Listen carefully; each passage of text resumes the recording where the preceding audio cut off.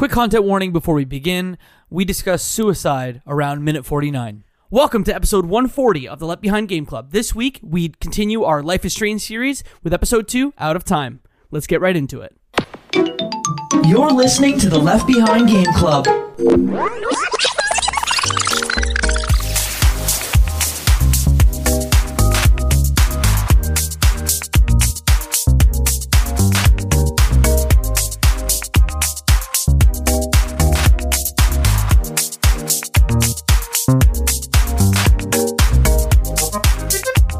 Welcome to the Left Behind Game Club, our never-ending attempt to make sure that no game is left behind. I'm your host, Jacob McCourt, and today I have three friends with me. The first friend, you know him, you love him, his name is Michael Ruffalo. Oh, shucks, I'm excited to talk about this episode. Our second friend, the chief guns officer of the Left Behind Game Club, here to talk about a game with a gun. It's Mo Murtati. I feel like I was tricked, but I'm excited to talk about this episode. And our Life is Strange aficionado expert, Flora Eloise, welcome back to the show. I'm ready to travel through time. And our fearless host, who is flagging down the planes as he intros us all, is Jacob McCourt. Did I not say my name? You might have, but... I'll intro myself twice. There you nice. Go. Jacob McCourt. Hi, that's me. We are going into episode 2 of our Life is Strange series, Out of Time. If you've not listened to our first episode, you may want to do that, or do what Mo Murtati did. Right, Mo? Sorry. I think I hinted you guys in the beginning. So yeah, coming in fresh, episode 2. No episode 1. Kind of had to make some assumptions. Kind of came in fresh. Pretty excited to talk about it, though. I really want to know how this changed Mo's interpretation of what happens. Well, let's jump in right now. Mo, you played episode 2, you didn't play episode 1. Is there any way to make the choices from episode 1? How does that work? Yeah, so when I first downloaded it, because I think the episode 1's free, and I played it on PlayStation. Episode 2 was the additional content, and I was like, let me just see if it's possible to start at episode 2, because I was a little bit of a time crunch. When I booted up, it's like, hey, this game is important, where you have to play episode 1 first. There's some important decisions that lead to episode 2, and it says, do you want to randomize what you did in episode 1? And I was like, yeah, that'll make it more fun for me. I'll just kind of imagine and guess what I did based off of everyone's body language and the way they talk to me. And I kind of came in fresh, what do I know now, and what can I make as an assumption of what I did or didn't do in the past? And then that's how I kind of set my frame and focus for all my decisions. This is an amazing opportunity for us. So Mo, I need to know, what do you think happened in episode 1? If you were to guess, what do you think happened? Oh my goodness. Okay. To be honest, I have no idea. I'm pretty sure, just because I don't know what storyline started in episode 1, but I know that what happened in the past and why we're at episode 2. There was a party of some sort, and I think there was maybe some medicine being passed around or something where a girl was taken advantage of.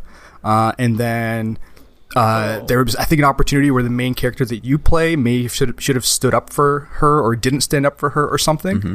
And they made a decision either one way or the other. My character, I think, didn't do something good. They kind of maybe let the person get taken advantage of. And then this story comes along where everyone's sobering up after the next day and kind of dealing with the aftermath of this high school drama story kind of thing. Not to get too vague, but that's essentially what I think happened. Yeah. So it was an episode of Euphoria. I actually, yeah, exactly. Okay. Not quite, but you're not wrong. Okay. Those things essentially happen, but not in episode 1. They happen in the story before episode 1. Then I have no idea then. And should we do a very, very quick recap of what happens in Ep 1? Yeah, Flora, I think that's probably a good thing. Flora, you probably know it better than any of us. Oh gosh, elevator pitching episode 1. Basically, there's kind of a rich kid, Northwest United States high school that suddenly you take control of a young teenage girl, and she has time travel powers to rewind time at specific intervals.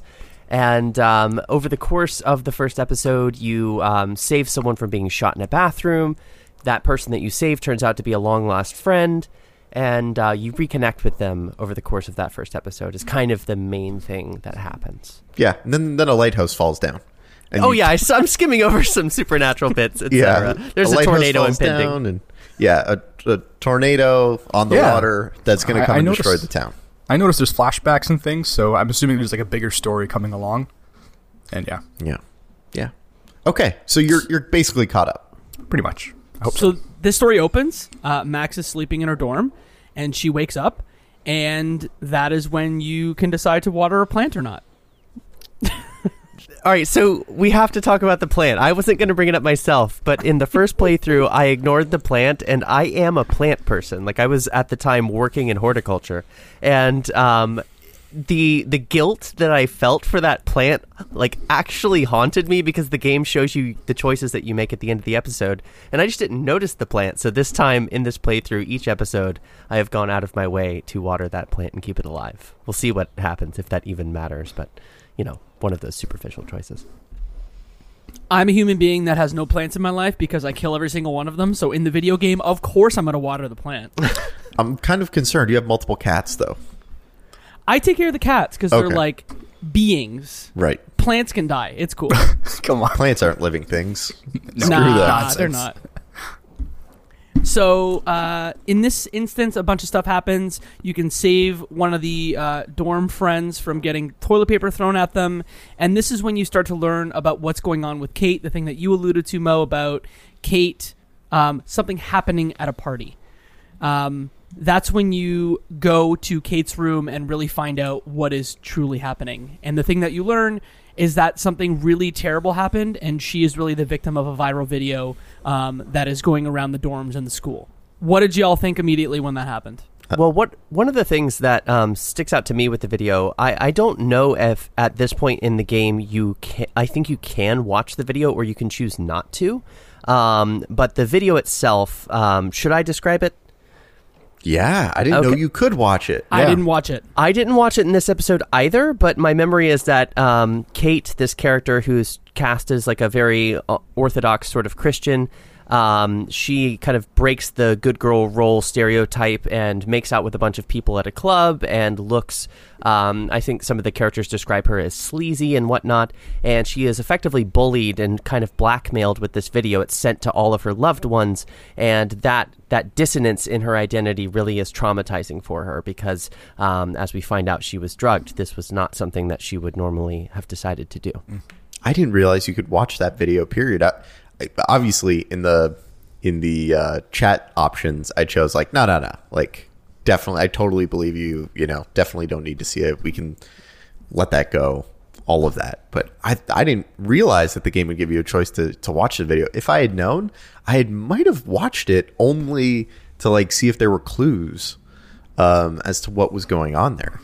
Yeah, and that's the thing. I didn't know any of the relationships coming in because I just woke up in that dormitory essentially, like fresh. Like, what is this? Essentially, day one of this game was me waking up. So as soon as I saw like the girl just in full trauma, like literally it's the worst thing that's ever happened in her life, I'm like, okay, this person looks like they're close to me. So, you know what, we're going to be the friend, supportive, whatever you need, because they are in like the most fragile state you could ever imagine in this game. So I kind of came in fresh. I'm like, this person looks like they're a really close friend of mine. So we're all in team support, team. Like, what do you need from me? Believe you, whatever you want kind of thing. Just so they can kind of get out of that moment. And then you can kind of figure out the details if that's necessary down the line. That's kind of where my head was at when I first came in. And Mo, you bring up a great point, and this is really the first choice in the game of like, do you want to comfort her, and how do you comfort her? Do you want to comfort her and say, hey, we need to get more evidence before we do anything, or do we need to tell someone what happened to you? I want to know what y'all did. Let's start first with Mike. I said we need to wait for more proof. Mostly because the sense of it was, you know, we've already tried to take down some of these people before, and these uncoordinated attacks are not successful. So we need to like build the case. We need to, I think when you choose the option that says like, hey, we need to wait for more proof, your character makes a pretty compelling like argument as to like, hey, totally believe you, totally think this is a real thing. Just want to make sure that when we actually shoot that shot, it lands and it sticks. And yeah, that's what I picked. It felt like the right choice. I see that point of view too, Mike, and I think I would have chose that, but just in the moment, in my head, I was like, okay, document it right now. Memories are essentially fresh. bring it up, and what's the hurt? All of like figuring out, finding clues, that will still come regardless. But like what you could lose is just that small little memories that during this period of trauma might be lost.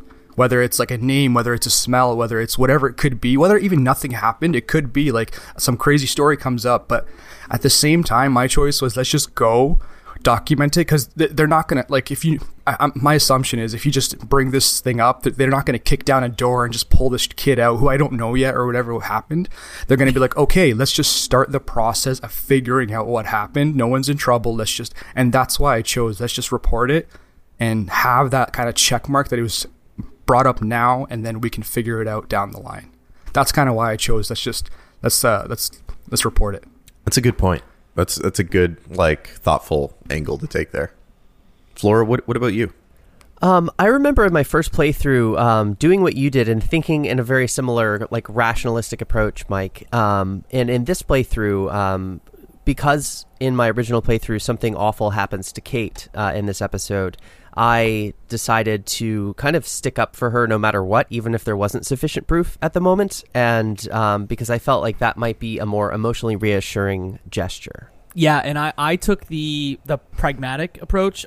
Obviously, what happened is terrible. I believe Kate, but it's been proven that these adults, in like pure YA, like Fox CW show fashion, like none of the adults believe what's happening. So you just needed a little bit of time to say, okay, what happened? Let's get a little bit of proof, and then let's go talk to the authorities about what happened. Although later in the episode, you do something similar, and it doesn't seem to go anywhere, but I'm foreshadowing. So it sounds like we're split on this one, pretty much like the audience, at least in my playthrough, that it was 52% said let's go to the police, and 48% said let's wait for more proof. Those are the best choices in my mind in a game like this, where it ends up being 50-50. That's, in my mind, when I know the writers did a good job. Cool. And that's when you leave the dorm and start to make your way towards the cafe, correct? Yeah, exactly. All right, so you make your way to the cafe, unless there's anything major that y'all want to touch on about the school. Oh, okay, cool. Go ahead, Mo, you start. Okay, so just because I want to throw this in there, like I got to the point, remember, I'm starting this fresh. So when I came in, I'm just walking into schoolyard. I think this is like an episode of like Bully the Game. I'm in the dormitory. I'm kind of meeting some people. I'm like, all right. And I was told there was like a gun in the game. So I'm like, all right, let's find some contraband. Let's see what's going on. Am I a dealer here? I love it. Mo's looking for the gun. Because I'm coming in fresh, and like life is strange. I'm like, wouldn't it be strange if there's like some like contraband like mafia thing going on in this high school? Or I actually thought it was an orphanage at one point because I didn't know what was going on. Anyways, as I'm walking in the hallway, all of a sudden I start doing like Doctor Strange circles, and time starts moving, and I'm like, what is going on? Like I could have, like, no one told me what this game was. Man. And then eventually it still had a little bit of the instructions to like let you know what's going on, but I had to little snowball into it. Essentially, we're playing a Doctor Strange game when he was in high school. That's what we're playing.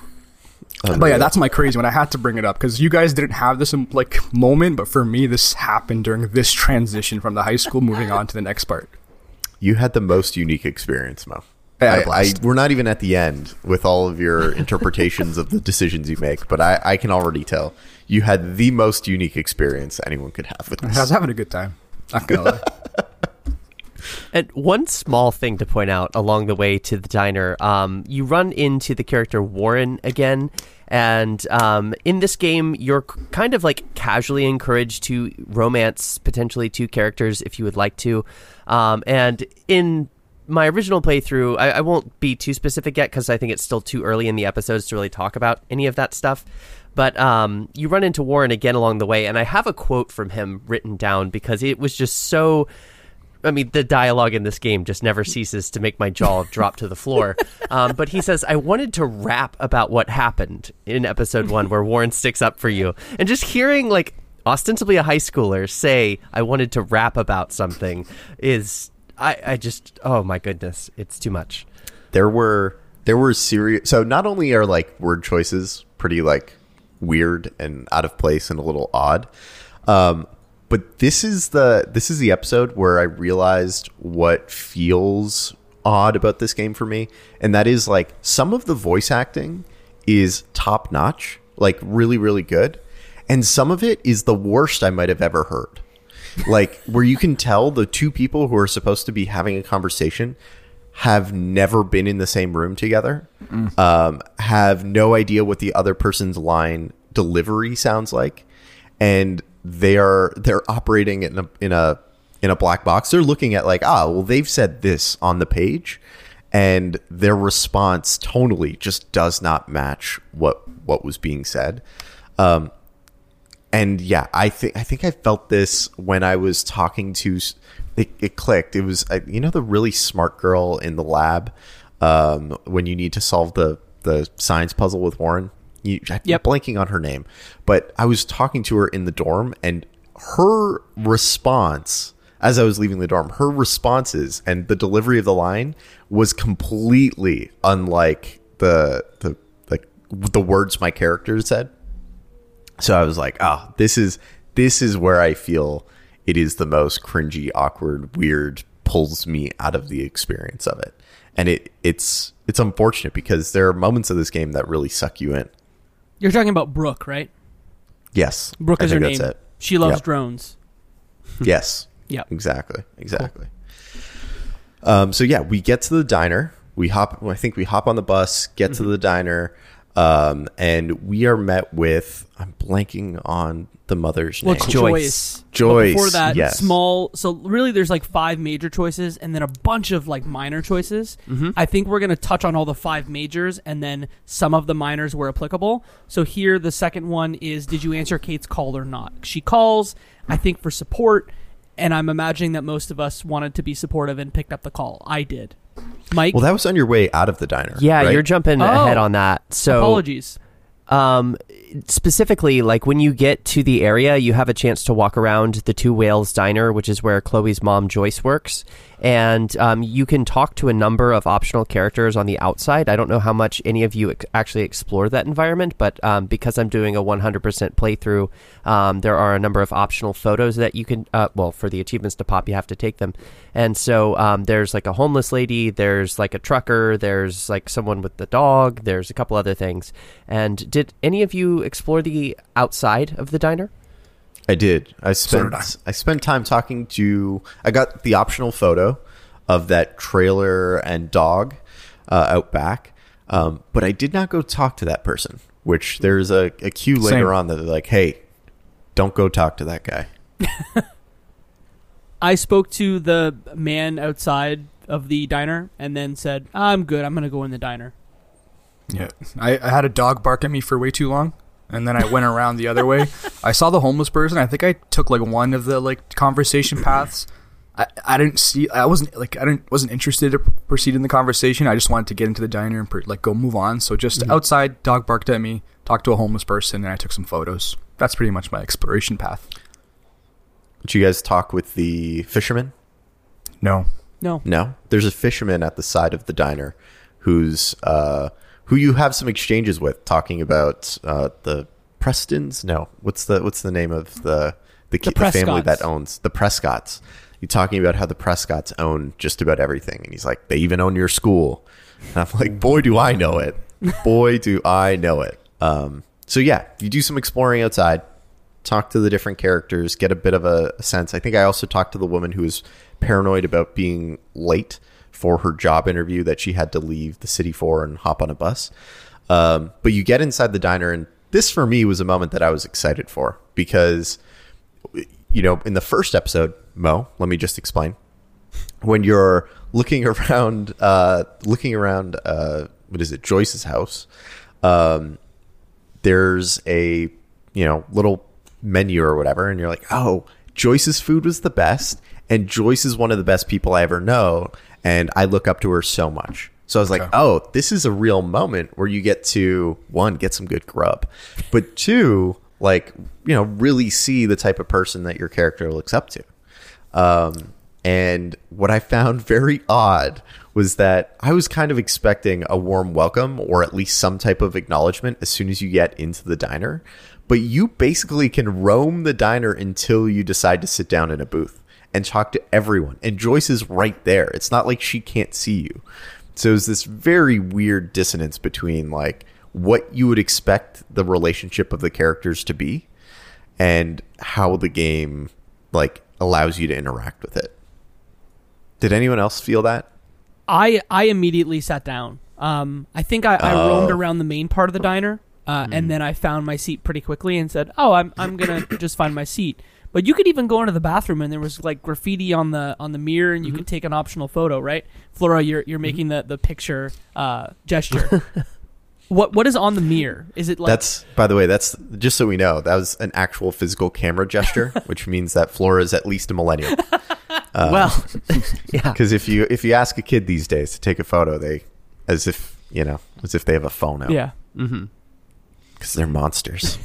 Yeah, in my original playthrough, I explored and talked to everybody in the diner, but because I was just going for the achievements while replaying the story, my focus wasn't really on this scene necessarily. I did go into the bathroom and take a photo of the graffiti on the mirror, and I remember when I originally did speak to all the people, there was kind of some quirky dialogue. You get to know a few characters who will show up in later episodes, as well as when you sit down at the end of the diner in a little booth, Joyce comes over to you and offers you a choice of food. And, there is some warm welcome reminiscing. But I think the reason, Mike, I totally understand your point about like the dissonance there. Like there should have probably been some cutscene of acknowledgement like, hey, Max, like go, sit yourself down and then I'll come visit you. It's so nice to see like that would have solved the problem entirely. But I wasn't really thinking about that, so I think that's a really nice point. But when Joyce does come to your booth, she reprimands you a little bit because depending on how you played your cards in Chloe's house during episode 1, you were busted smoking weed, and that was something that the parents were not okay with. And in my playthrough, I had owned up and said that was my joint that Chloe was found with. And Same. so there was a little bit of scolding and a little bit of like that motherly disappointment. And so I kind of felt like deserved of maybe the cold shoulder leading into the more warm welcome. She then asks you, was that actually your weed? Mm-hmm.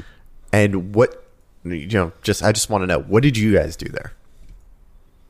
I took the blame. Because I ended up saying, actually, no, it's not mine. Like, I don't want to be tarred with this. But your character ends up saying it was a friend's. So it wasn't mine, but it was a friend's that I was holding on to it for, and definitely not your daughter's. Which I thought was like the funniest little weaselly way to get out of it. Mm-hmm. Like, it's not me, but it's also not hers. But I mean, for all the unrealistic dialogue, like, is that not something you would have said to your parent if they found weed? They're like, I'm just holding on to someone else's weed, Mom. Yeah. Just holding on to it for a friend. Yeah. I felt something else was super quirky. It was like all the characters inside the diner and even outside the diner like didn't have names. They were like truck driver, man, dude, truck guy, weird lady. Like I loved that. That was such a small little touch that I really enjoyed. There was also your two classmates who also happened to be in the diner, who were in a booth, and again a very weird moment. And again, this was like one of those things I was like, who developed this without like, thinking about this? That you have a conversation with both of them individually. It's not a combined conversation, but each combo you have is talking to them about the other person as if they are not sitting right across from the table. And it is such a weird, socially awkward thing. And I was like, this is not teenage social awkwardness. This is like the game creating awkwardness because they had not thought through this when they mapped it out. Man, I was sitting there missing all of that, Mike, all this awkwardness, because I was still fixated on my Doctor Strange powers and how I can go back in time. So all I was focused on, like, this is sweet, this is really cool, and not even realizing the relationships that are being developed or not. It was, I thought it was such a weird moment. Yeah, we know what these two characters, Justin and Trevor, like, were there for. They are the burnouts, right? And they're supposed to be like in like Max Keeble's Day Off. What a weird pull. Radical. That is like the people in the background. They're like, let's go skate. I'm high. Woo. He's a Spicoli. Yeah, exactly. Exactly.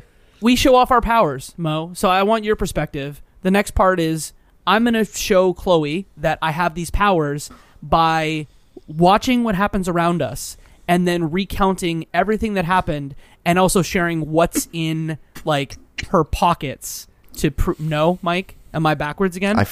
No, you're right. I just hated this section hated it. so much. Okay. I hated this so much. Sorry, Jacob, you were 100% correct. You described it very Thank well. you. It just brought me back to that painful moment of having to just do this thing over and over and over because the options that it gives you are not exactly clear relative to what the actual event is. So I think I probably redid it about as many times as there are decisions to choose. Holy. Wow, I messed up like once. No, maybe twice. And then I pulled up like a little memory thing, and it was like it had like a bullet point. You had this many things, and then it said like this happened, and this happened. And it even had a little helpful like choose this option. Because even for like the policeman, there's two options. Like either he follows him outside or he lets him go away, and they're both opposite of each other. So that's kind of what I used. Are you saying in your through that journal there section. was like a cue to be like, hey, if you hit the journal button, it would do that, or no? No, so like when I got stuck twice and I had to rewind all the way because I messed up, I pulled up a guide with what was in the pocket and then what the decisions you should choose to proceed, just because I didn't want to rewind 7 times because of all the permutations you could have chosen and messed it up kind of thing. Yeah, that's a great point because you first have to say, Chloe, you have a Panda keychain, 7 cigarettes, 86 cents, and a parking ticket from 1034 in your pocket, and then you have to prove like 4 things that happen. And I don't know about y'all, but I did this probably 10 times. Wow. Only because I got each one wrong probably like twice. But then the last choice, I didn't look back at the jukebox and figure out that there was a cockroach like on the... Yeah. Like I actually have to turn my screen and look at the jukebox. And that's why I ended up doing it, no joke, 5 times. Or that one... Wow. Sorry, total 10 times. But that one I exhausted every choice. Flora, were you in the same boat? I actually, on this playthrough, only messed up once, and it was that cockroach. Yep. So I had to rewind one time to make that series of choices again. But I do remember distinctly in my original playthrough being just so detached from that scene. It felt like padding almost in the story. I didn't even think that the time travel verification method that you were undergoing even made logical sense. Like Chloe needs reasons. She needs proof of your time travel powers. And it becomes like, for all intents and purposes, telepathy, or at least that's how it's like presented. And I find this to be one of the weaker moments that the powers are actually used for. Totally. And the cockroach on the jukebox at the end is the cherry on top of a Seedish sequence because it's like, one, it is such a small thing, right? It's not like a big thing to notice. It's not like, oh, trucker drops his cup of coffee, then police scanner goes off and his partner drives away, and this thing and then that thing happens, or Janice scolds the 2 boys. Those things are like clear moments, but like, you're not that close to the jukebox to see the cockroach. And I think I remember, I could be wrong, someone fact check me on this, but I think I remember at the end of the last episode, when it gives you that end cutscene thing, there was like butterflies, and I thought butterflies were part of the imagery of this game. And I was like, also, like, a butterfly being on that jukebox would be way more like weird, and like on some level, like, this game is sort of like Butterfly Effect, right? Where you make one small choice and it impacts everything later. So I was like, thematically, a butterfly would be way more appropriate as well than a cockroach. And I was like, man, I'm just guessing on this one, and I'm just picking, like, I know I got all the other ones right. And now I have to, like, just wait and choose and look at this. And I was like, this is so dumb. Hated it. To be slightly fair, just to make sure that we don't entirely denigrate the scene, I do think that the game is somewhat forgiving in its rewind and fast forward capabilities here. Like, you can just hit, at least on a controller, the R1 trigger, and just skip to the next point where you actually make the choice. So it's at least palatable, if tedious. Yeah, and that's definitely just to save like hardware repair costs for TVs and controllers. People would be chucking them so hard if that functionality wasn't there. Yeah. To me, this was like the worst. I'm not playing this game for an adventure game puzzle. I'm playing this game for the narrative. Yeah. So because of that, I was like, this is the absolute last thing I want to be doing in this game. There are a lot of adventure games that I enjoy playing. But the puzzle elements are usually, especially when they're this like, oh, got to get every tumbler in the lock hit at the right moment. Very frustrating. Yeah, you want to play a Telltale adventure game. You don't want Monkey Island or even like Sam and Max, Exactly. right? Got it. Exactly. Well, if you don't want puzzles out of this game, this is the episode that is just laden with puzzles. There are a few more that we probably will have a similar conversation about. Tell me about it. Yeah. Tell me about it. We'll save that crowbar Though I conversation think for later. I fared better with some of those. But so where do we go after the diner? We go to the junkyard, but that choice with Kate's phone call is right before we go to the junkyard. Oh, yep, So good call. quickly, I took the call. I just wanted to be supportive. Mike, what'd you do? So I initially took the call, and then Chloe's reaction is like really negative, and I was like, oh, she makes a good point, and kind of like this is where I role played a bit. Like my philosophy in the game, or my philosophy in life, is like, you know, the people in front of you are more important than anyone that could be calling in almost every situation. Like be present, be with the people you're with. So I was like, I'm just gonna rewind time and not pick up the phone. Okay. I also got a shitty text message from her after I didn't pick up. So I was like, oh, yeah, screw this. Like, I was super supportive the whole way. I just didn't pick up. Like, you know how many times I miss calls from people just because I was busy doing something else? Like, screw that. So I rewound and chose the other option. Flora, did you pick up the phone? In my original playthrough, I did not, and I think it was because I was trying to sort of kindle that relationship between Max and Chloe. And Chloe, I mean, playing this the second time, she sounds so pouty and entitled and selfish in that scene with her complaints. She doesn't have the patience to just like hang out for 30 seconds while this really important call from a friend who's just undergone life-changing trauma is. And I did in this playthrough pick up the phone. It felt like because my main concern was being kind to Kate throughout basically everything that I was doing in this episode, I wanted to make sure that I was there on the other end. That's a good point. Yeah, that's exactly my thought process too, Flora. It was literally like, and coming in fresh, like I don't know the relationship with Chloe. I picked up, like almost like spoiled brat, like always needs attention, like you breathe, like it's a phone call. And then you have a good friend that in my playthrough, I'm like, this person is like going through a life-changing, crazy moment in their life and just need potentially a phone call. Maybe this is the phone call that stops them from doing something. So in my head, I'm like, they need, like, give me 2 seconds. And then for me, I got the opposite perspective. Once I answered the phone, and I think it's Chloe, I believe, she's like, oh, why you don't have a moment for me, blah, blah, blah. I'm like, chill. Like, like 30 seconds to someone in trauma. Daddy, can you, like, chill. We're going to go, like, go get, like, a blizzard or something. Like, we can wait 30 seconds for me to answer a call that might stop someone from, like, doing something terrible. So that was my thought process. I didn't look back. Yeah. So some of the context that you might not have had, Mo. Exactly. Was that Chloe and Max were best of friends until Max dropped her one day, moved to a different city, and did not call, text, or do anything. Basically Gotcha. left her. So Chloe probably has some type of abandonment issue or feeling like she isn't getting the attention she needs or deserves. On some level, because she saved her life in episode 1, which you don't especially see. Yeah. I'm coming in fresh kind of thing. Yeah. But no, like both your rationale and Flora's makes a lot of sense to me. Jacob, what did you do? I already said I picked up the phone. I wanted to be a good, supportive friend. Oh, right. But speaking of the opposite of fresh, let's go to the junkyard. Yeah, that was weird. A little weird. And the first thing you have to do is go find a bunch of bottles to shoot with a gun. And I don't know about y'all, but it took me 10 minutes to find a bottle. Bad. It was so frustrating. I found 2 of them or 3 of them, and I had explored the whole junkyard because I wanted to see what like story cues and moments. I got some optional photos, and then I was like, screw this episode. I'm pulling up a guide. Show me where all the bottles are. I'm tired of this. And I wanted to ask Mo, I missed it if this was specified. Are you playing the remastered collection or the original game?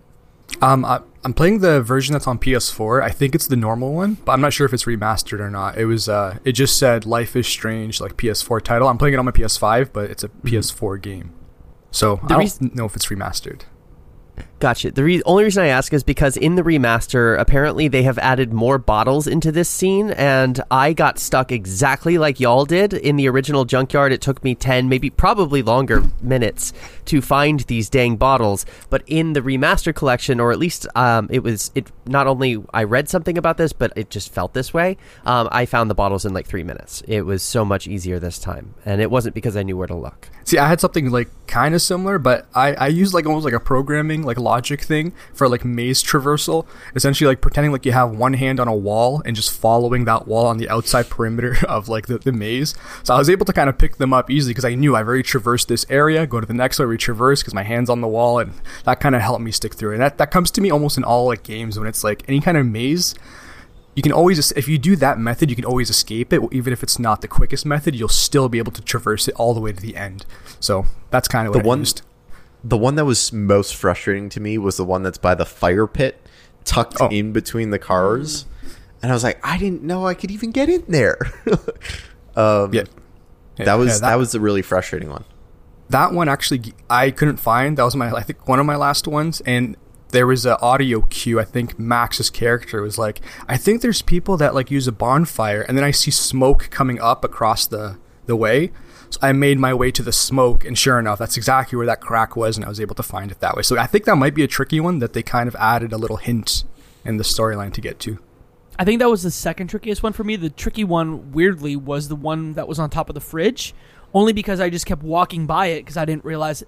Chloe kept saying, Max kept saying, hey, maybe we should go check a refrigerator.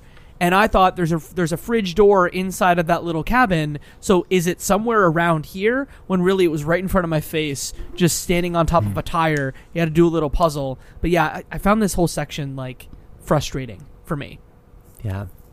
And once you collect the bottles, Chloe then reveals that she has the gun with her, and you play like a little shooting gallery with dialogue boxes. America.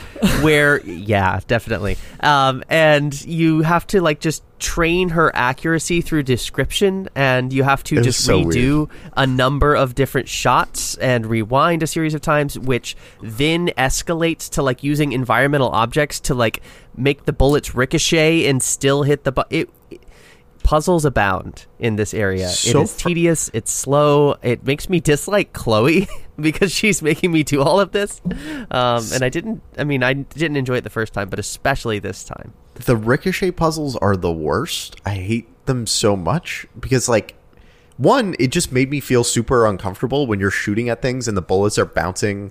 Like, yeah, I'm like, you're gonna shoot yourself unintentionally. Well, here's a fun thing: you can shoot yourself in this game. Get out of here! Yep. I shot Chloe. Yep. How? Hit the wrong object and it bounced back and it landed in Chloe's stomach, and she said, "Rewind, rewind!" And thank God I did. Oh my God! I shot myself. This is like unreal. Like firearm safety is not a joke, and these people are not aware of their target and not aware what's past their target. Like, guaranteed fingers on the trigger. They need standard firearm training. They don't realize the danger that they're in. Yeah, yep. Safety always on. And that's when the commotion brings a new character into focus here.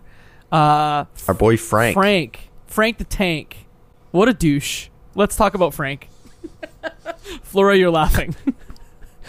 Well, I still feel unsavory about Frank, but in this episode I noticed that with regards to the choice that you make in this scene here, still with the gun, I think I'm the only one here who didn't fire on Frank.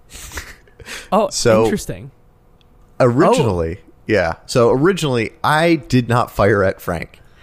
And then I re-round, and I was like, no, I'm going to shoot at this guy because it is unsatisfactory the way it plays out. Like, I thought we'd be able to, like, keep him at bay at some capacity and, like, the threat of it would work. But no, it definitely doesn't. I was like, hey, I've got a rewind feature. I can just shoot him. And if this goes, like, really south and I really don't want to, I can always rewind again and undo that action. Mm-hmm. So I was like, I'm going to have my cake and eat it too and see what both of these look like. And I ended up settling on shooting him. Shoot. No, I definitely did not. Because I think it was it was like that was the only firearm in the situation. I didn't feel like there was like immediate life in danger, and I felt like the Max would not have even realized the potential harm that could have happened, whether it's a wound, whether it's you living with your life that you just shot someone for the rest of your life. Like, it's life changing for everyone in that situation, and it didn't require that extra step. So in my head, I'm like, the worst case that can happen is you put that down, the person kind of like backs off or runs away. I didn't know that if this person was a crazy person, because I'm coming in as episode 2. Face value, there was no immediate harm. These people do not know how to operate a firearm. I'm like, don't shoot, something's going to happen. You're going to miss, shoot Chloe, whatever it might be. You make a great point, Mo, but I was really just hoping that we would like shoot him in the foot or shoot him in the thigh or, shoot him in like, not center mass, not like in his chest. But you're right. I probably should not have expected that, knowing that they were just shooting at tires and ricocheting bullets all over the place. Yeah. I need to give a little context about my choice. I just watched the new film Fresh with Sebastian Stan and Daisy Edgar Jones last night. And so I think I'm just very like non-trusting of weird, creepy men who come around to find me. So I immediately was like, this could maybe get off with self-defense if I shoot him center mass. So let's just do it. And you have no bullets in your gun, so it doesn't really matter. All that I think matters for the future. Flora's going to smirk and smile when I say this, but all that happens when you shoot your gun and nothing comes out of it is that this Frank man is now going to be more threatening towards you. Maybe that lands somewhere, maybe it doesn't. Yeah, I mean, he pulls a knife on you, so I think that if you decide to pull the trigger, you're not entirely unjustified here. Totally. What state are we in? What is it? Yeah, what jurisdiction are we in? Because that's we're in Florida. Is there castle doctrine? Yeah, then you can probably do whatever you. Oh, it's not your home. You're in the public. You're in someone else's property. No, I think it actually is attempted murder. Is anyone else glad we have our chief gun officer here? Yeah, I'm just shooting from the hip. To weigh in. Pun intended. Yeah. You definitely picked the episode to start with. Yeah. I think this has the most shooting involved. So it's all downhill from here. Yeah, terrible decision. Do not shoot. And downhill from that confrontation, you end up on some train tracks where you just chill and hang out until something really terrible happens.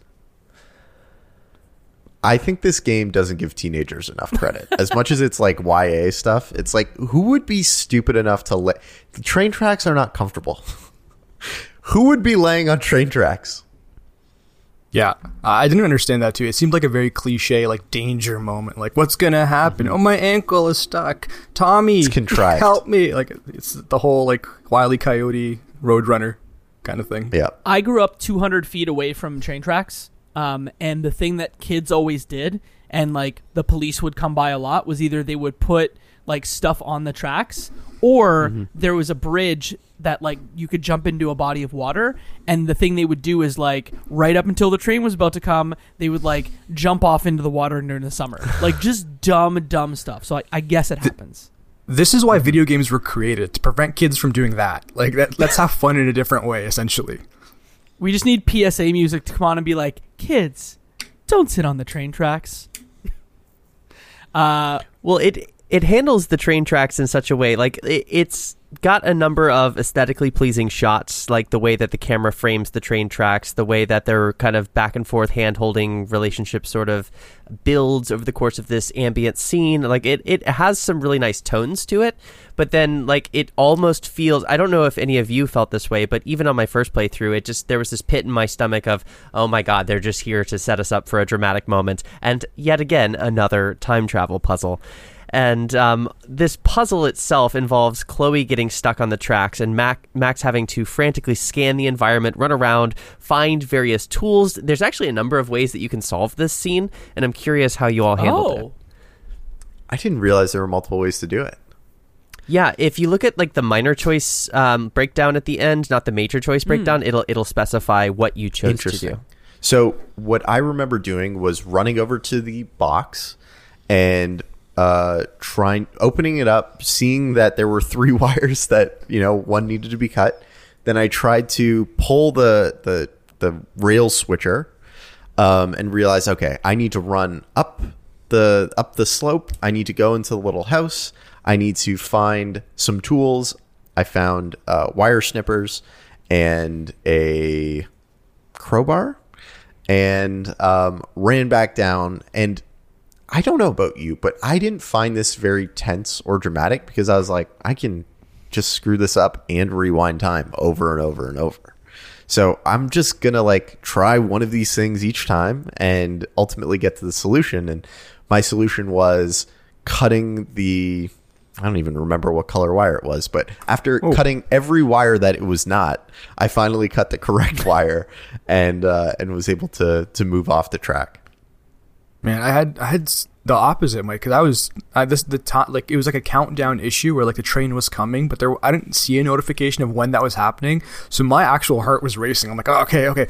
I knew I had the rewind feature, but like my brain was telling me still there's a crisis happening. So I did it a few times, climbed up, found the crowbar, went back down, tried to move the thing. It didn't work. She gets killed. And then I rewinded it again, climbed up, found some pliers, saw the thing was like, I opened up the fuse box thing, saw the bunch of them were cut or something. So I said, that can't be it.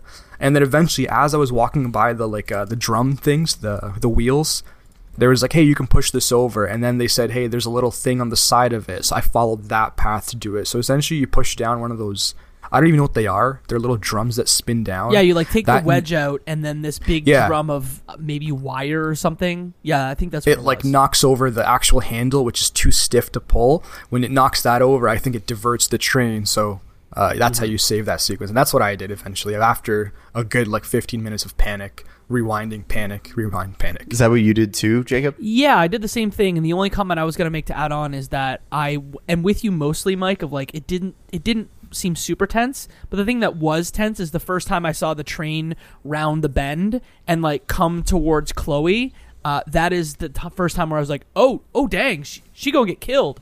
Do you see, like, if you fail to do the thing, like, do you see the train hit her? Yes, basically the camera will zoom into like a semi-transparent, like sepia-toned slow-mo of the train. Basically, it doesn't like get gory and blood doesn't like, get carried all over the tracks, but you know what's happening directly. And in this playthrough, I had the train kill her probably 8 times. It wasn't that I got stuck. I just, for whatever reason, took too long to get started doing what I inevitably did, which involved snipping that red wire and then pulling the handle myself on the tracks, as opposed to knocking down the weight. So like the small choice that you are then shown at the end of the game is either you tampered with the tracks or you did not. And I and 67% of people did not. One of the good ones. Once she's out, you go back to the school. I think she's like, hey, I need to go back to class. And you make your way to the school. And before we head into the 2 choices that kind of end this game, that kind of hit one after the other, was there anything that y'all wanted to talk about that you did at the school? Talk to Warren and his science experiment, talk to the drone girl. Was there anything super significant you wanted to jump into there? Not really.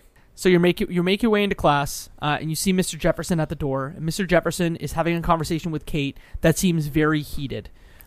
She runs away crying. Mr. Jefferson takes a phone call before class that you can literally sit in front of him and listen to, where he's just like, yep, you don't get anything from it, but you go to class, and that's when the commotion starts of, hey, y'all, something's happening at the girls' dorms. Like, leave class. Let's go check it out. Mr. Jefferson's like, please don't, like, leave. Okay, cool, bye. And you make your way slowly to the dorm where...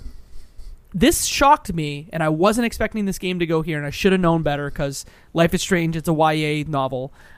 Kate Marsh is standing on top of the dorms, potentially trying to end her life.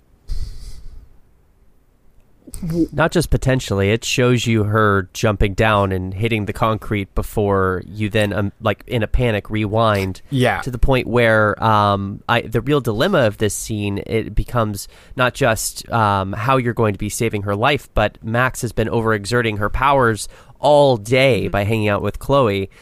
We've seen a gradual nosebleed start to happen whenever she's potentially going to pass out or just running kind of low on fumes, so to speak. And in this scene, her time travel just completely breaks. This was the one moment when, okay, I'm going to have a crazy connection. It reminded me of Metal Gear Solid 4 at the end when Snake is crawling to like survive into like in the nuclear lockdown. Man. And then in this situation, Max is like crawling through like the Doctor Strange powers to like get to her before she falls over, and you're running to the school. That I felt the exact same, like, oh my god, will I get there? Crawling, am I gonna get there? Like waning, and that's it. It's funny to say, but I really love the way like that, just the way it was animated or whatever it might be, that it added that like emotion. Like even if you didn't feel it, that slow down, the time moving, the rain droplets falling as you see them, it's like, are you going to get there? Me playing fresh, I don't know if this happened before, but I'm like, am I going to get there? I don't know if I can even make the difference, because this whole game has been you being able to rewind. And like you said, like the nose is starting to happen. I've never seen this sequence of me not being able to walk. I'm like, is this the time when I've used my powers too much and it's all for nothing? So in my perspective, I'm like, I have no idea what's about to happen next. Am I going to save her? Am I not? It was a 50-50 in my eyes, because I didn't know everything I did. I had no idea if it was effective. Totally. And this is the first time that we get what is essentially a new power, or it is shown as a new power, which is pausing time instead of just rewinding time. Okay. So before it had been, you can always rewind and, you know, go back to what had happened previously. But now you can kind of hold time and walk through it. So everyone is holding constant. And to me, that was like, oh, you're really exerting to hold time while you move through it, which leads up to us potentially pressing F to pay respects in that Metal Gear sense. So we get our convo at the top of the building. Max meets Kate up there and says, hey. And that's where you have a conversation back and forth. And correct me if I'm wrong, but your choices in this decision decide whether Kate ultimately makes a step off the ledge or not. Yeah, absolutely. And there's an earlier scene in the game that we didn't really linger on, where you have to bring Kate, I think, one of her books that she lets you borrow. And when you go into Kate's dorm room, you have the option, like you always do in these environments, to explore and observe a number of things in her room. And if you're paying attention, you will find the answers to these dialogue choices that you're given on top of the roof, like a Bible verse specifically that you know has been quoted to her that matters to her, that she really finds kind of security in, or whether or not she's close with her dad or her sister or her mother because of this video being shown and how they all individually responded. And so on this rooftop, in like you kind of are actually tested on what you've paid attention to, and additionally, that phone call that you took earlier or didn't take earlier in the episode becomes incredibly crucial here as well. And I will just open Pandora's box here and say that between the four of us, 2 of us saved Kate and 2 of us did not. I did not save Kate, and I believe, Mike, you also did not save Kate, correct? I didn't even think it was possible. Mo and Flora, you both saved Kate, correct? Yeah, I might have had a little asterisk, because remember earlier when I said I had that little guide for those 4 like memory things? Mm-hmm. So I had a spoiler-free like kind of like guide, kind of not go as I was playing, but it would say like, you're in this new level, there's so many things to click, and it was just kind of, it was like, it didn't tell you what to click, but it said this is a bunch of stuff that's here if you want to explore it, blah blah blah. So I just naturally kind of made my own decisions through in this core process. And from the very beginning, I am trying to help Kate because she's in trauma, and it seems to be one of my best friends or whatever it might be. So I was just locked in to like do any option that would like help her, not even knowing that it was going to get to that point. I just knew she was going through like some kind of teenage drama, and something was happening. And my whole focus when I started was, how can I be good to her? And all the decisions I was making was focused to that. So when I got to the end, it was like, what could I do just to help her still? Even though it seems like my time skills are broken and I couldn't do it anymore, and whatever happened, I've got the sense that no matter what I clicked, it was over, but I still maintained my like logic of, let's try whatever we can. If this is the end, let's make sure every stone hasn't been, or whatever the saying is, like make sure everything's been tried. No stone unturned. Yeah. Yeah, so this part of the episode is the most memorable part by far. And the first playthrough that I did a few years back, I lost Kate. I didn't pay sufficient attention in her dorm. I didn't answer her phone call. And when you get these dialogue choices wrong, she calls you out for it. She explains how transparently you're just pretending to care about her because she's in this dire emergency. And I was, kind of internally destroyed having this character commit suicide at the end of this episode. And I mentioned in episode 1 when we first started unpacking this series that I binged this series. Like, I went just right through all 5 episodes because I was sucked in and hooked. And this, I definitely think is one of the reasons why I needed to know, like, wow, sometimes these adventure games feel like there are false choices and feel like the stakes are artificial. But in this moment, saving a character's life from self-harm is, it just has so much weight to it. So in this playthrough, I was tempted to open up a guide, but I just really took my time in her dorm, and I knew which Bible verses to pick. I knew which family members she would be able to trust and rely upon.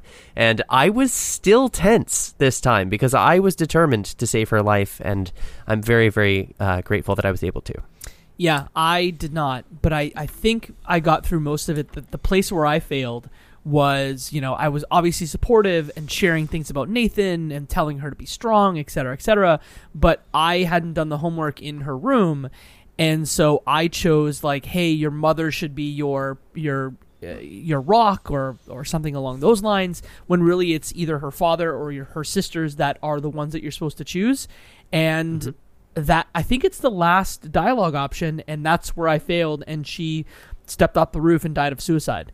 So, and you don't have the option to rewind either. You are stuck with your choice, which is the first time that's happened in this game, Mo, if you're keeping count. Oh, okay. Yeah. That stripping of the power is also another layer of what adds weight here, because I don't know about the rest of you, but I started taking these powers for granted, and even though the nosebleeds were foreshadowing this loss of power in this episode, I wasn't anticipating the game to actually take away my ability as the player here. I had, with every single major choice up until this point, seen both options, like Mike was describing, having his cake and eating it too. Like, that was how I was approaching every single decision, and so having that stripped away at the last moment was just yet another layer of storytelling there. You make it into... Mo, do you want to make any more comments? It's a thing that relates to my philosophy when I play games and not wanting to read. I didn't want to go back because I didn't want to click R1 to read more options and live with the decision. So yeah. The last section... Never change, Mo. The last section before the end of the game is a section in the principal's office where you have essentially every character that may or may not be implicated in this inside of the principal's office. So in this case, you have Mr. Jefferson, you have Nathan Prescott, and you have Chloe's father, William... No, it's not William Price. That's her original father. David. Yes, David is her stepfather. Thank you. And everyone's like, hey, how did this happen? Max, you're obviously the one responsible for this, so let's focus on you, stupid. But really, you have 3 people you can blame. You can blame, or you can call out Mr. Jefferson, you can call out Nathan, or you can call out... I always forget David's name. David Mattson? That's his name, right? I think so. Okay, you can... The security guard. You can call the 3 of them out. Flora? I just want to point out how strange this episode, putting this scene here at the end of the episode is. After that really intense, heavy, emotional topic, no matter what happens, you end up in the principal's office and the finger is sort of pointed at you and you are implicated even if you save this character's life. I was sort of expecting to be able to bypass that scene in saving Kate, but the fact that you're still sat on the naughty step of the little, principal's office chair is with Nathan and everything else, it struck me as really cruel, and the adults in the room even say, I know this is probably too soon, this is the wrong time to be having this, but they still go about it anyway, like an interrogation, and I just find that incredibly insensitive from the just thinking about who these adults are. They're not only that tropey, they never listen to what the kids say, but then they are just stereotypically hawkish. I totally agree. The existence of the scene made me think that there was no way to save Kate, especially because of the fact that they remove your rewind powers. Mm-hmm. That you would, ostensibly try and rewind again and try different combinations, and he was preventing people from wasting their time trying to find a critical path to save her. Yeah, I thought maybe the reason why was just like in terms of the administration side, I was like, they have no idea what happened.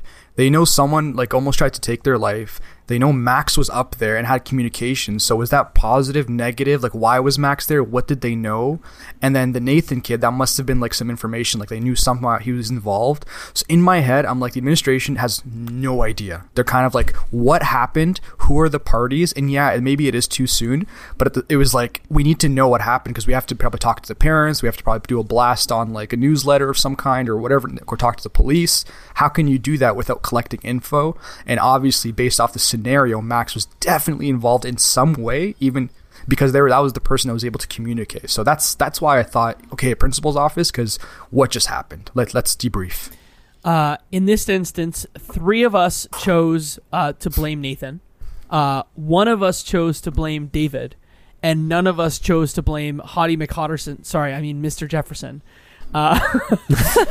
So why don't we start with the most common choice, which 63% of players chose, which was to blame Nathan, and Flora, Mo, and Mike chose to blame Nathan.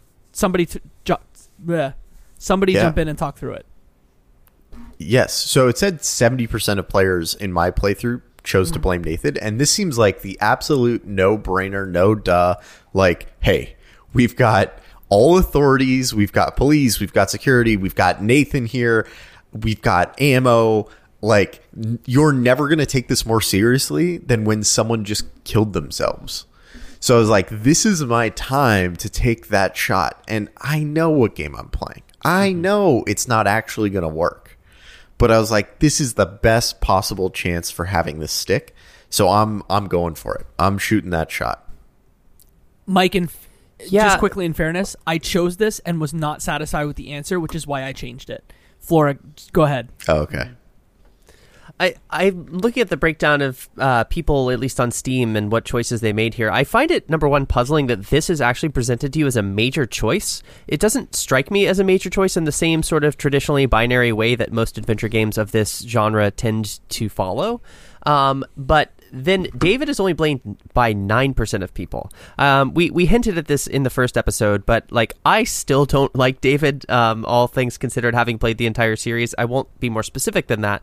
But to see him as the least blamed person in this scene strikes me as strange. I also agree. Nathan seems like the no-brainer, no question. So I blame Nathan, and then the thing that I want to ask is, it seemed like maybe you were missing some evidence, or there was something missing, because nothing really happened. They were like, hey, Max, you're suspended, when I went around to Nathan. Whereas the answer that I got when blaming David is I had that picture of him threatening Kate. So I was like, hey, David is part of the problem here. Let me whip out this photo that shows him threatening Kate. So, like, here you go. And in that case, David was suspended from work. And I felt accomplished there. I'm like, I hate David. I want him to go down because he's surveilling kids without their knowledge and without the school's knowledge. He deserves to be suspended. I know it's going to cause problems in the Chloe-David relationship, but I'm willing to take that chance. Did you have a conversation with David at the beginning of the episode when you're walking through the school? You had that conversation with him about like, okay. So I felt this episode was the clearest of like, oh yeah, like they set up David as the villain in Ep 1, but it's like much clearer to me now in Ep 2 that like my read was right and that he's not actually the villain.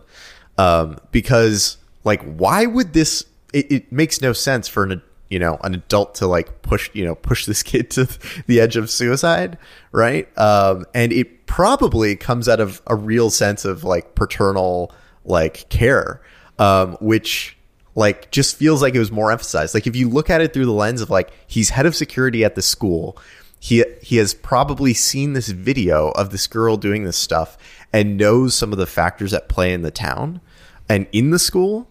That this was probably coming from a place of care, even if the optics of it weren't great. I was like, oh man, I can't wait to record this episode because I feel like I'm getting more and more vindicated in my assessment that he is not the real villain. And you just reminded me of the fact that when you return to the school, like prior to when you overhear Mr. Jefferson's phone call and he's like kind of having an argument with Kate or whatever, David apologizes to you. And so the game, like the most recent interaction that you have with that character is kind of buttering you up. And so like thinking about that as like a causal thing that influences people's choice making, then perhaps like one of the reasons so few people have picked David here is because, okay, they just seen him transparently apologize and be to some extent more mature than he's at least presented in episode 1. So, fair enough. Can we talk about predictions for 1 second? So this is the first time in the series. I think David is coming at this, like we've all kind of said, from a place of care. He's just based on his background, maybe carrying out his need for protection in the absolute worst ways possible. Like intention is right, but execution is like 0 out of 100, is like F- for sure. For sure. The thing that I think they're setting up is I think Mr. Jefferson's the villain. Like I think secretly, like we are setting up Mr. Jefferson to be the one that is kidnapping girls, and I really hope that's not the case because I'm gonna regret calling him Hottie McHotterson a lot in this show. I think you've only done that once. It was shocking enough. Can just I do now. it one more time? Hottie McHotterson. Take some more pictures. Yeah, I get him while you don't can. understand any of that. I don't understand the reference. I don't think I want to. He's just hot. That's all. There's no reference. Yeah, he's like the young, cool, stereotypical, like hip teacher or whatever. I think he's like presented to be like this object of romantic affection, you know, for young women in the school or something like that. Like there's like the stereotype in this YA fiction. Understood. Or Jacob. Understood. Yes. Okay. I get that. That actually might be the most likely scenario if it's not Nathan. It would be a little too cliche if it was Nathan all the way to the end. Mm-hmm. And it's very clear to me it's not David. So it all depends how much credit they give the viewer, the player. Yeah. And I have to imagine it's not much. Yeah, that's why I'm kind of staying quiet, because I had the whole, like, this is too cliche to be Nathan. However, I'm coming in fresh. What do I know so far? And it seems like all is coming around that this guy is not the best person. This is something that's, like, not... Like, if someone said they did this, not that many people are like, oh, that's a shock. It's almost like, okay, yeah, that sounds about right. It seems like... And there was a gun involved in my playthrough that he had one in the girl's bathroom or something. So I had that being added on. Like, there's so many weird, shady situations. It just fits... We had a train track, a kid getting stuck in a train track. So I'm like, everything's cliche, so this seems to fit, and that's why I kind of put my blame on him. And I have to ask, speaking of like the cliche of some of the nature of this game, we've talked a little bit about the writing and how stiff it feels and how predictable and tropey a lot of this is. Do any of you think that this game is capable of taking twists and turns, narratively speaking, like subverting these expectations? Do you think that that's likely, given what we've already established in episode 1 and 2? So here's okay. So I think there's like layer 1, what your expectations are as a viewer of the story, but then there's the layer 2, the meta of like, oh, when you've seen enough of these, you know that the person who is set up in this way couldn't possibly actually be the villain in the end, because it's too much of a... There has to be that twist. There has to be that expectation subversion. And that's where I'm like having difficulty figuring out like how self-aware, how meta is this game and story. Like, is it going to take all of those leaps? So I think it's capable, but I don't know how capable. Like, I don't know if I'm going to be surprised in the way... I mean, hey, you know what? Now that I think about it, now that you mention it, Flora, I was surprised that they actually killed Kate off this early, and gave you the option to kill her or not. Like, so that's already better than I was expecting. Let's see if they can do it. I think they can. Gotcha. I'm committed.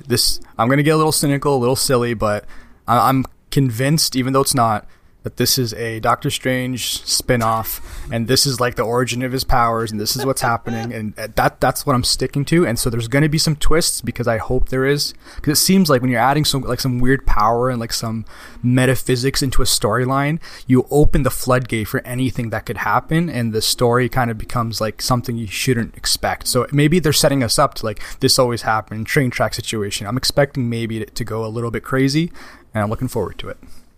We are left with a scene, again, pre-rendered for those that are in the remastered version, that just totally breaks the immersion in the game. But it just teases what's coming next and gives a little bit of closure to what's happening. So Max talking to Warren.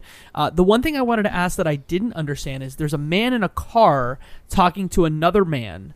And I thought it might have been Mr. Jefferson, but I was unsure. That was the one thing in that final scene that I was maybe a little confused on. Did anything else jump out at anybody in that final scene?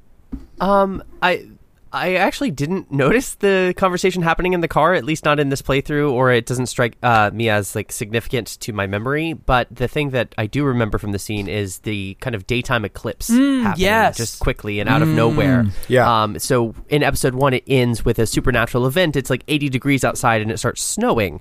In this episode, we have just a sudden eclipse, just spontaneously, and they comment on it briefly as things wrap up.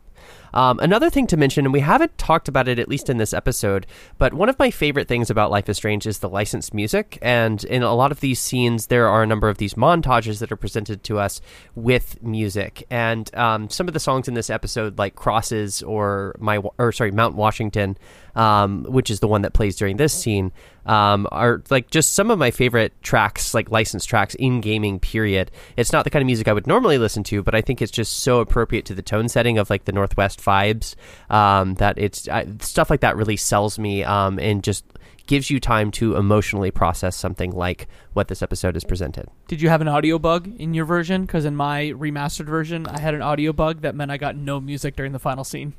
No, that did not happen. No, yeah, me neither. Music was great. Okay. I loved like the game felt good, and I usually like always kind of credit that to the music that the people put in, whether it's like tracks or just ambiance or like background noise. So it felt like a very well polished cinematic film that we were able to interact in. Like, and that's kind of how I took that game. Any final thoughts about Life is Strange Episode 2 Out of Time? There is one final thing. It's kind of the lingering shot at the end of this episode where we see the montage ending with like a slow pan from some binders that are on a table with some names of women on them. And then we see some photos of Kate on a table, which implies, some sort of mastermind villain. And we hinted at speculating and predicting who this might be. But I have in my notes just a couple of the details that are shown to us there. So there's the photos of Kate. There's a box cutter. There's pill bottles and just a few more things. So, the question of whether Kate was actually drugged, I think is all but confirmed. The case of her having an individual stalker that was driving her towards this act, I think, is additionally confirmed here. And the game hints at something in episode 1 that I teased you all with last time, and here we have like a more specific zoom in for Kate specifically. So that's interesting. I didn't consider it from that angle. I only considered I immediately thought like, oh, that's David's garage. Like that's David's garage where he had the photos already. Like those were all things that would exist in a garage. So I didn't think about it critically like that. I just made assumptions. And see, I brought up the Jefferson thing because I'm like, who takes photos? Jefferson. Who would have an X-Acto knife probably for their dark room? Jefferson. Who is an artist and may have depression and take, anxiety or depression medication? Maybe it's Jefferson. Well, last one's a leap. That's a leap right there. The first two were bang on, so give me those. Yeah, the first two are better. Yes, I think they progressively got more of a leap. Yeah, but yes, I would agree. Cool. Thank you for bringing that up because I think that is a very important thing that I'm sure will come into play in episode 3, which we're going to dive into in about a month from now. So stay tuned for that. You can find all things Left Behind Game Club at leftbehindgame.club on the internet.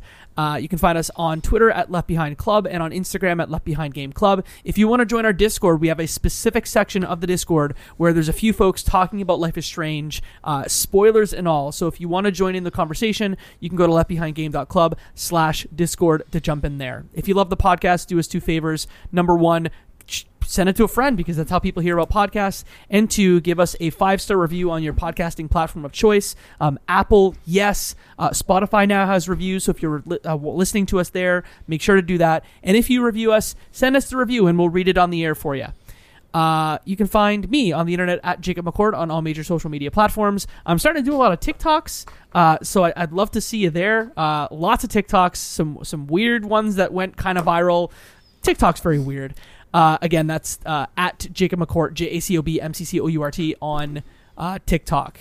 Mo, where can folks find you on the internet? You can find me on almost all social media platforms at Murtati. That's my first initial and my last name. Or you can find me also sitting around the Discord chatting about video games and trying to get some deals, trying to play some new games, but I don't want to spend a whole lot. That's kind of where I go in the community, where we just share every little deal that we can get. Flora, where can the fine folks find you? You can find me on Twitter at LudoNarrativeFM, and you can check out my written work at epiloguegaming.com. I think that's mostly what I've got going on now. I do have a horror week coming up on my Twitch channel, if you want to check that out, twitch.tv/LudoFM. And Mike. Nice. Well, you can find me at RuffaloM on most social places online or in the Discord server. You can also find me at michaelruffalo.com or .ca, because I got that bump for that branding. And then, I think that just about wraps us as an ep. And my friends, that's one less episode left behind.